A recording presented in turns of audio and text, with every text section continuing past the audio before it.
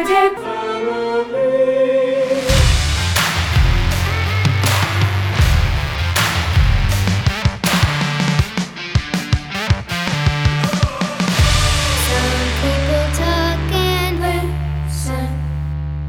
Hello and welcome to a Latter-day Family podcast. I'm Todd Michael. I'm Amber Michael. And you are?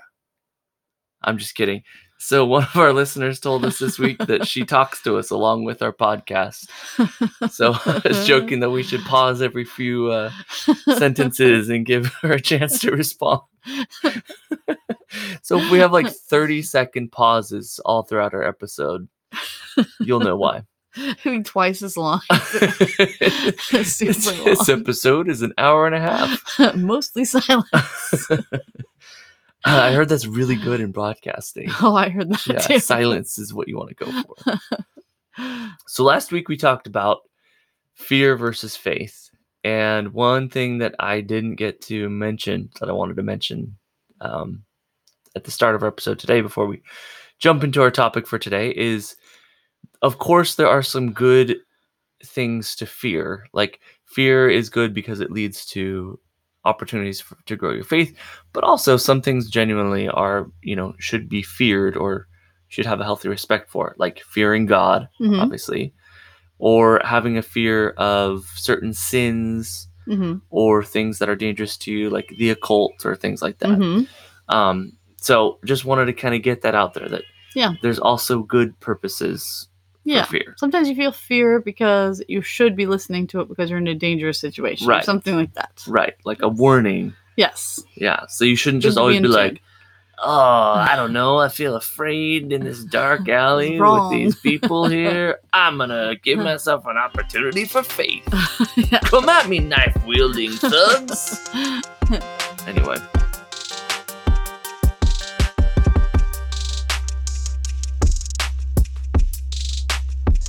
So today we want to talk about a related subject, and that is the common excuse that we hear and sometimes see in ourselves of that you're almost like your agency is so limited that you just have no choice but to do this one thing. Like you presume things that voluntarily forfeit your agency, but you're interpreting it as, my agency is limited. I have no choice. Yeah, I just can't do this because I have this, and this going this against was all I could do. Yeah.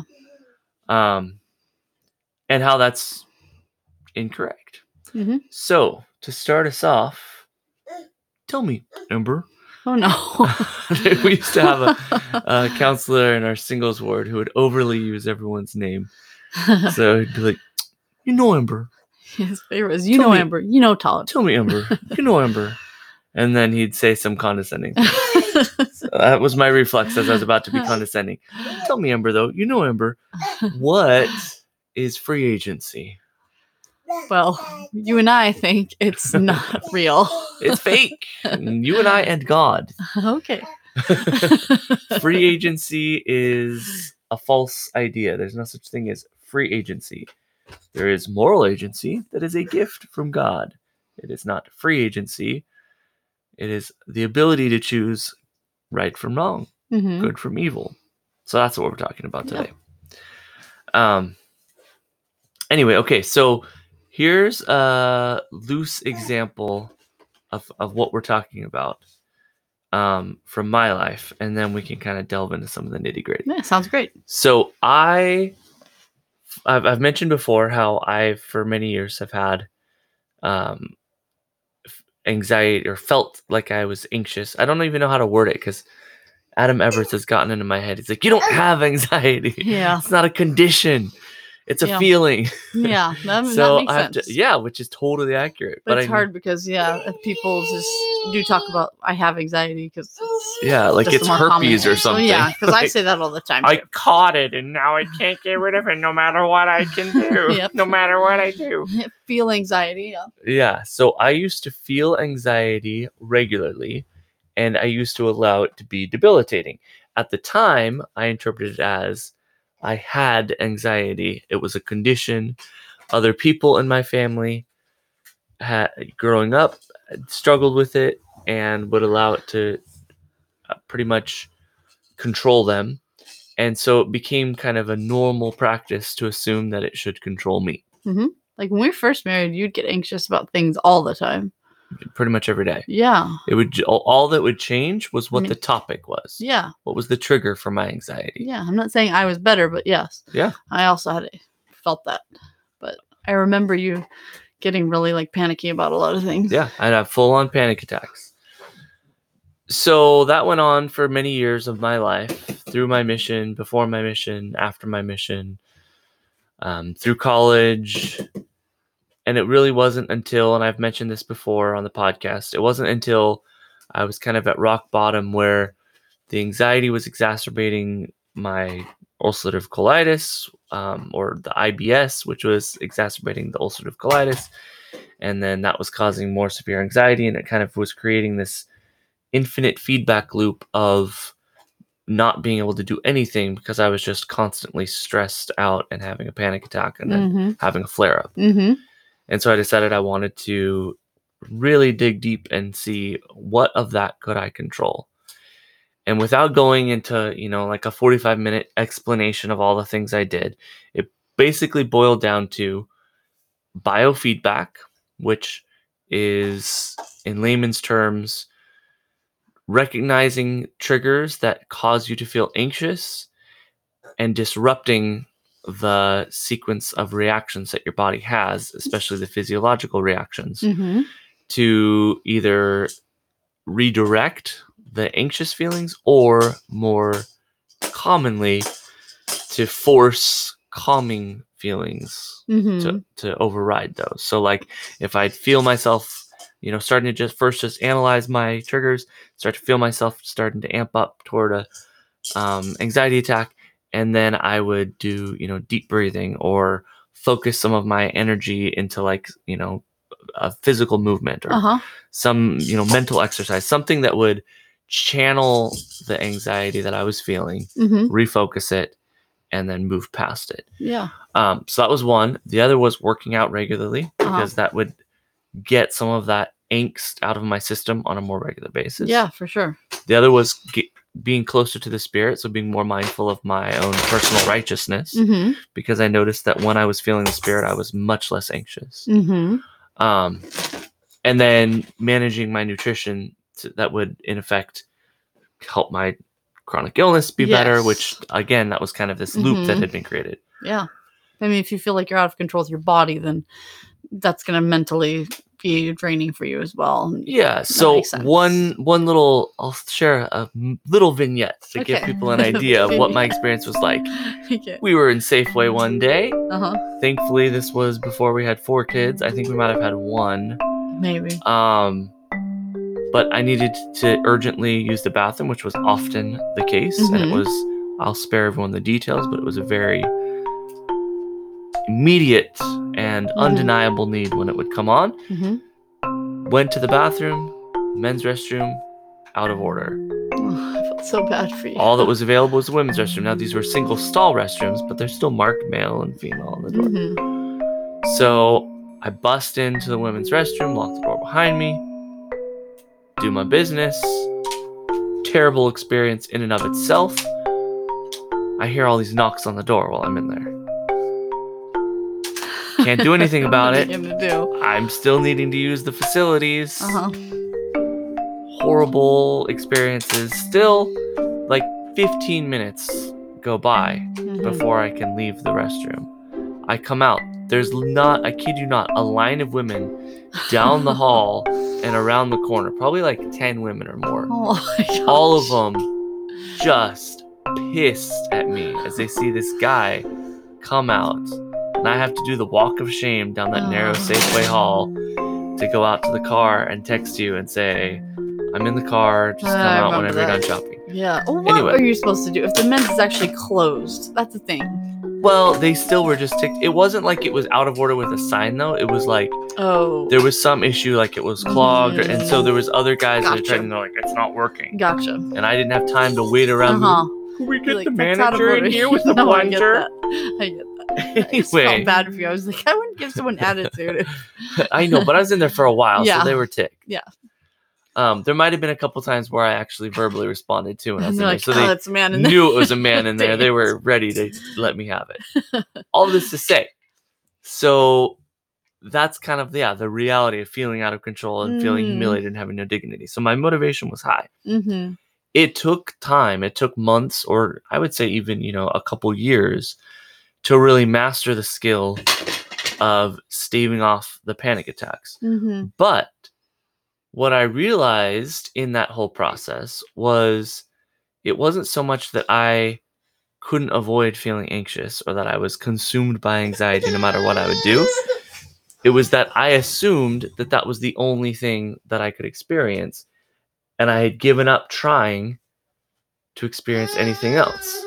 I'd given up being proactive. I'd given up having any kind of ownership over my situation, Mm-hmm. and I'd settled for being a victim Mm-hmm. and for being reactive. Yeah.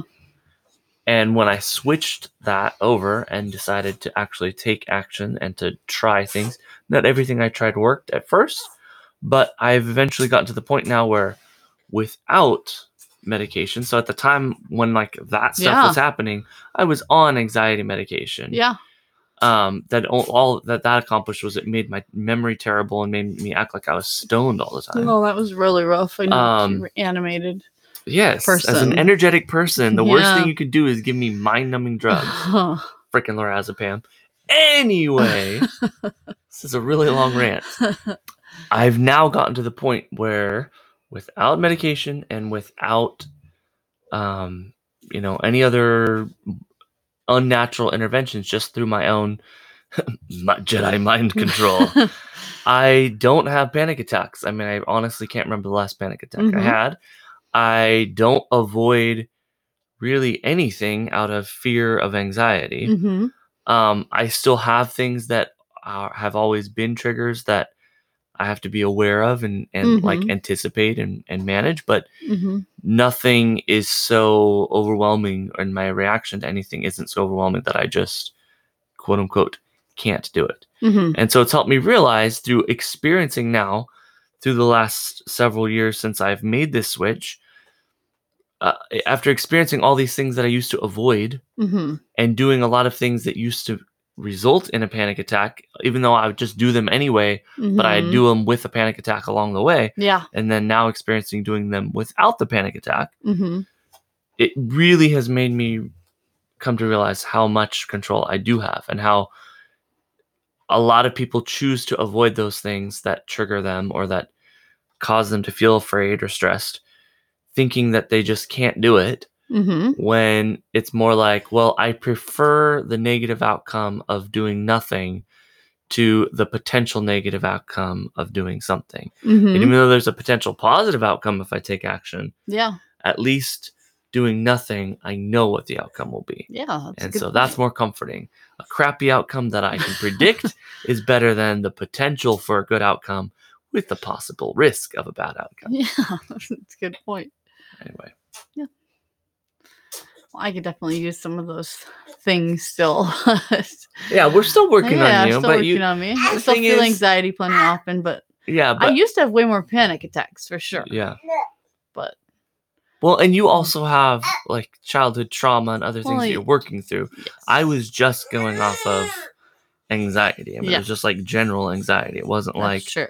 I had some. So it's going to take different people, different amounts of time. And I've also offered my tips that worked on me to other people. And some people was like, oh, that's really helpful. And other people were like, that doesn't do anything for me. For you. Yeah. So I'm not saying like, I'm not going to go on the road, Tony Robbins style, preaching my anti-anxiety. But but it would help some people. So it's good for you to talk about it still. And the whole point of that is not so much, this is how you overcome anxiety, but it helped me realize how impermanent some of these things are that we allow to become permanent fixtures in our mind. Definitely. I mean, one that for me that I allow to limit me sometimes is just projecting what I think other people are thinking about me or about a situation. I use that a lot of times to stop me from doing things that I want to do. And I've gotten better about it for sure, but that comes from being all my years growing up and Sure. as an adult being told like the things I Told was what doing people were think of you wrong. that are terrible, yeah. That were always constantly verbalized. You're doing this wrong. You're doing this wrong. You're doing this wrong. Yeah. So I tend to think that about all the time. Like, right. You assume that about that's every the perspective situation. of most, yeah. Yeah, even with the thing we talked about last week with when we went to church and the baby was making a ton of sound. Yeah. And then I was like, well, everybody's going to be upset with me for not, because they couldn't Right. listen to the talk or Right. this or that. But I don't know that. No. So maybe some people it bugged them, but some people we know it didn't bug them because a lady came up and said she liked hearing That the baby she's so making delighted to sounds, and I was finally like, hear oh. a baby in church again. Yeah. Wish I'd known that. But I anyway, know. so now I do. But you can't control what every single person thinks. So why project the most negative Mm-hmm. thing onto everybody? So I think a cool thought experiment for people to try with this, because this is one of the things that I did for a while. I did it for a couple months. Is every time you go to, like, you feel yourself avoiding something, Mm-hmm. just question and make note of why you're avoiding it. Mm-hmm. And you don't even have to change your behavior. You can still wimp out all you want, Uh-huh. but just acknowledge, like, make a conscious note. Mm-hmm. Why am I avoiding this? And 9 times out of 10, you're going to realize it has nothing to do with a concrete reason. Mm-hmm. It's just, well, I think blah, blah, blah, or I'm afraid blah, blah, blah, or Yeah. I assume blah, blah, blah. It is, your mind can limit you so much if you're not careful. Yeah. And then conversely, like, once I started realizing how much that was limiting me, pipe down, chorus boy. Biggest smile. He loved that. Quit it. We're trying to do a podcast here. Get a hold of yourself. When I flipped that and realized I can do anything I want to do, like, Mhm. in any situation, if I think of something that I wish I could do, or I think would be a great thing to do, like, man, it'd be Uh-huh. really boss to do this thing. Yeah. I can just do it. I can Yeah. just try it. And most of the time, it doesn't come across as bluffing. Yeah. Like, people assume that, oh, but if I do it, everyone's going to know that. Well, no. The only difference between if you're feeling confident in doing it and not feeling confident in doing it Mm-hmm. is inside your mind. Yeah. Like, all those doubting thoughts are trapped in your mind. No one else has to hear them. Mm-hmm. And if you don't give them a voice, nobody knows the difference. Mm-hmm. So the idea of fake it till you make it, or, bluff for a while until it's more integrated, is so helpful. It's such a practical piece of advice, because the action then builds your own confidence. Like, you start to become the Mhm. person who's comfortable doing those things because you've done it enough. You've gotten Mhm. more opportunities to do it again and again and again and again. Mhm. And then it isn't a big deal, and that doubting voice in your head starts to die down. Mm-hmm. I've definitely tried to put that to the test more recently. Like, Yeah. before I would always think, I don't want to do that. If, like, people would ask me to do something, or there's like a church activity, or there was whatever, what have you, Yeah. I'd always automatically think, I don't want to do that. And then I You just started default to it. default. I don't want to go to that. Yeah. And then it's only within the last few years that I started trying to think about why I didn't want to go. Yeah. And a lot of times it was just anxiety. Yeah. Or feeling anxiety. And then, but sometimes it was just, that doesn't interest me. But it was nice Right. to be able to actually think about it a little bit and think, I don't want to go because it's not interesting to me and it has no value for me. Right. Versus I'm just automatically don't Just want to go afraid. because I'm going to feel anxious in that situation. Yeah. So, And to be able to recognize when you're bluffing that Yeah. it's the former, when it's really yeah, the latter. exactly. You have to be real with yourself. Yeah, when it's really about louder. it. Get 'Cause- to the point where you can believe and not just trick yourself. Talk Yeah, yourself it's like out of it. I didn't want to go to that dumb party Didn't anyway. really like it. I know. Yeah, because that happens. That used to happen all the time where we'd be like, well, we really don't want to go to that. Yeah. But it was just going to make us anxious. And you know what? Most of the time when I go to the ones I think I'm going to feel anxious at, I feel anxious at them Yeah, still. But you still can But I go. still can go, and usually the outcome is good because Yeah. I feel better about myself that I pushed through it and got. And then every time it gets easier. Yeah. So, All right, here's another mind-blowing truth bomb for people. You hear your own little voice in your head that might be doubting or causing you to fear or telling you all the things that, oh, well, what if this happens? What if that happens? Or you're not good enough, you're not smart, or whatever, those little doubting things. But what you don't hear is that same voice in so many other people's heads. So you're assuming that they don't have that voice, and you're only seeing their actions and interpreting their actions as, wow, they're so confident. Yeah. They can talk to anybody. They can do this. They can do that. When in reality, most people still have that little voice. Yeah. That you just don't get to hear it. And the difference between people who appear to be confident and people who don't appear to be confident is simply the action. Yeah. So it's not even a matter of getting, like going back to what you were just saying, it's not even a matter of getting rid of that feeling or even those thoughts, as it is just pushing through them and still taking the dang action. Still going to the event, still talking to the person, still asking for what you want and asserting yourself. Yeah. And you're going to get times where it doesn't feel natural, and that's okay. You just still keep doing it. It's not like, well, I tried it 3 times and it didn't start to feel natural, so I'm not going to do it anymore. I feel like I've heard you give me that pep talk like a million times because I'm always like, we'll be talking to somebody in the hallway at church or something, and we'll leave and I'll be like, oh, I felt so uncomfortable. I was so awkward talking to them. I hope they didn't think I was so awkward. And you'd be like, you looked perfectly comfortable. I know. I don't know that you're feeling awkward, even after all this time being together. I don't always know when you're feeling awkward because it doesn't come out in anything you do or say. Yes, it's just a good example of not feeling hearing awkward what other right people now. say. I'm You not don't have to gonna answer say. that. I plead the fifth. Would I be doing a podcast if I wasn't married to you? No. I'm surprised you still are even being married. Okay, so from going back to moral agency, right? Because we're kind of talking about like anxiety specifically, but going back to moral agency, there are a lot of things that people do to psych themselves out and to limit their own agency. Can Satan actually take away your agency? Of course not. No, right? Like, he can tempt you to do things that limit your agency, such as, put addictive substances into your body, or, defile your body or your mind in certain ways that limit your agency. But ultimately, he cannot take your agency from you. Our moral agency was given to all of us, and it was given before we were even in physical bodies.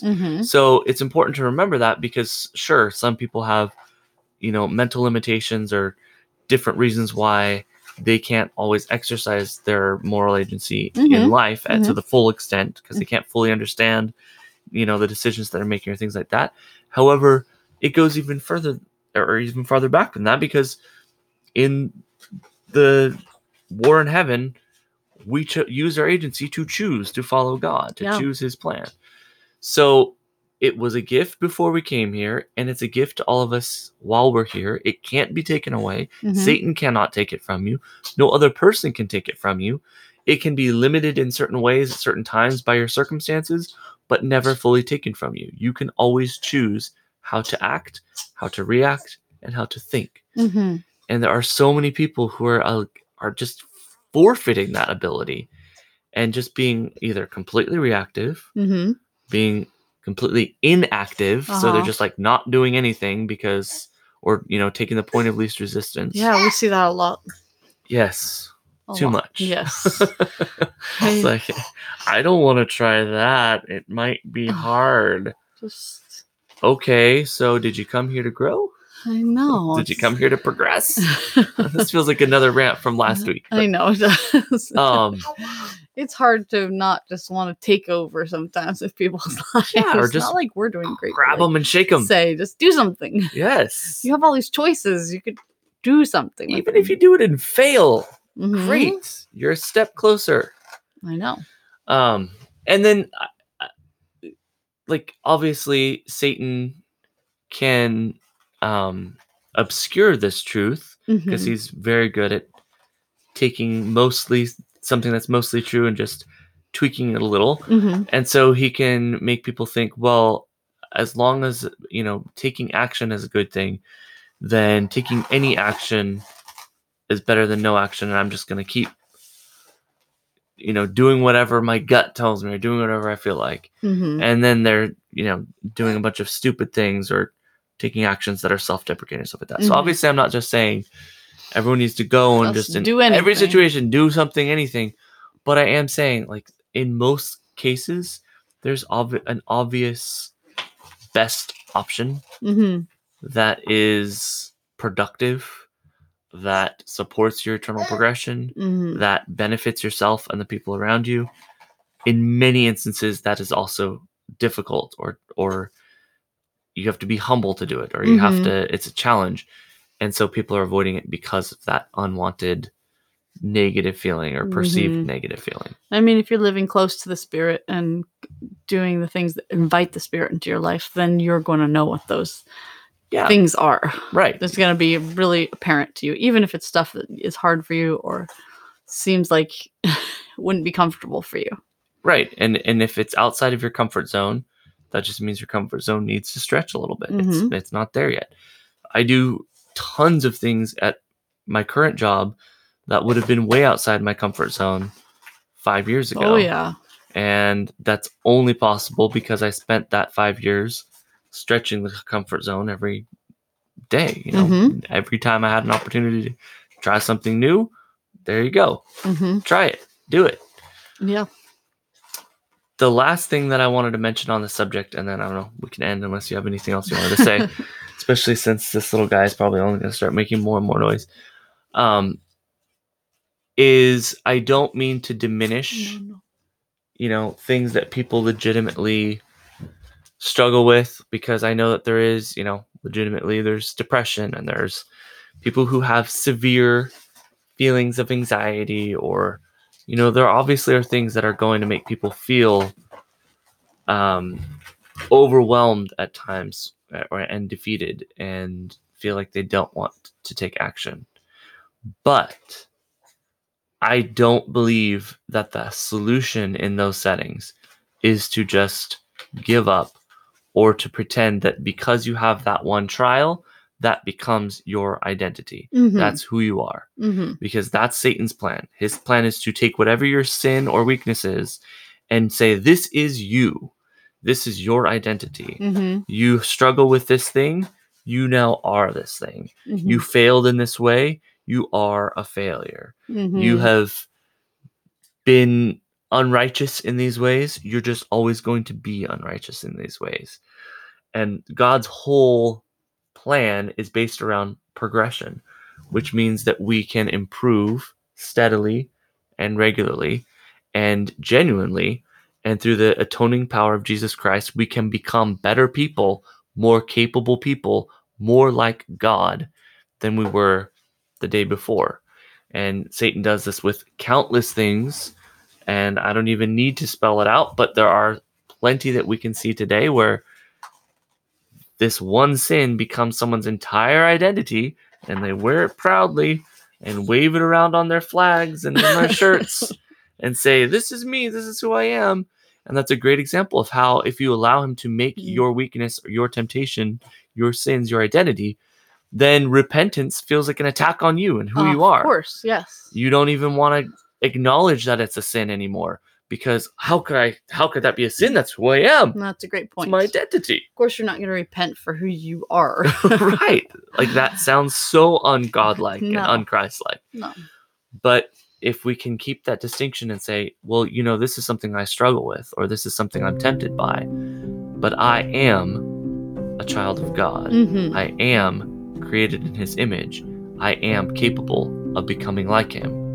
Then when you have to do those scary things, when you have to do those things that aren't as comfortable and use your moral agency in ways that don't come as naturally, you see it as progressing toward something, a better version of yourself, an end goal, not just thinking, this is who I am, it's fixed.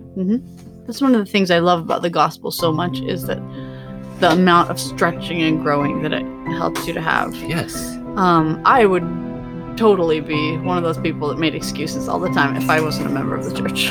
Yeah. I think. Yeah. Because it's constantly they're asking you to, do callings. Every calling I've ever had, I felt like I couldn't do. Right. but I still did it, and Heavenly Father helps Yeah. you to do it, and then that stretches you just a little bit more, and then just really every aspect of Every kid you have. the church and the gospel is Yeah. encourages to have children. Yeah. That stretches you. Yeah. To take care of people around you and serve them. That stretches you. Yeah. And just Grow your testimony and knowledge grow of the your gospel. testimony and study knowledge that they want you to get. They're never asking you just sit there and do nothing. They're always asking you to do a little bit more, a little bit more, a little bit more. And then the more that you do, the more that you grow, and the more that you have that light in your life, and it just makes it easier. Actually, you get more. You have more trials and your stuff like that. capacity increases, and then it becomes easier. Exactly, it's amazing. The harder it gets, then it also gets easier. Right. So it seems like the harder things you do, the more you grow, and then the less challenging they become. Exactly.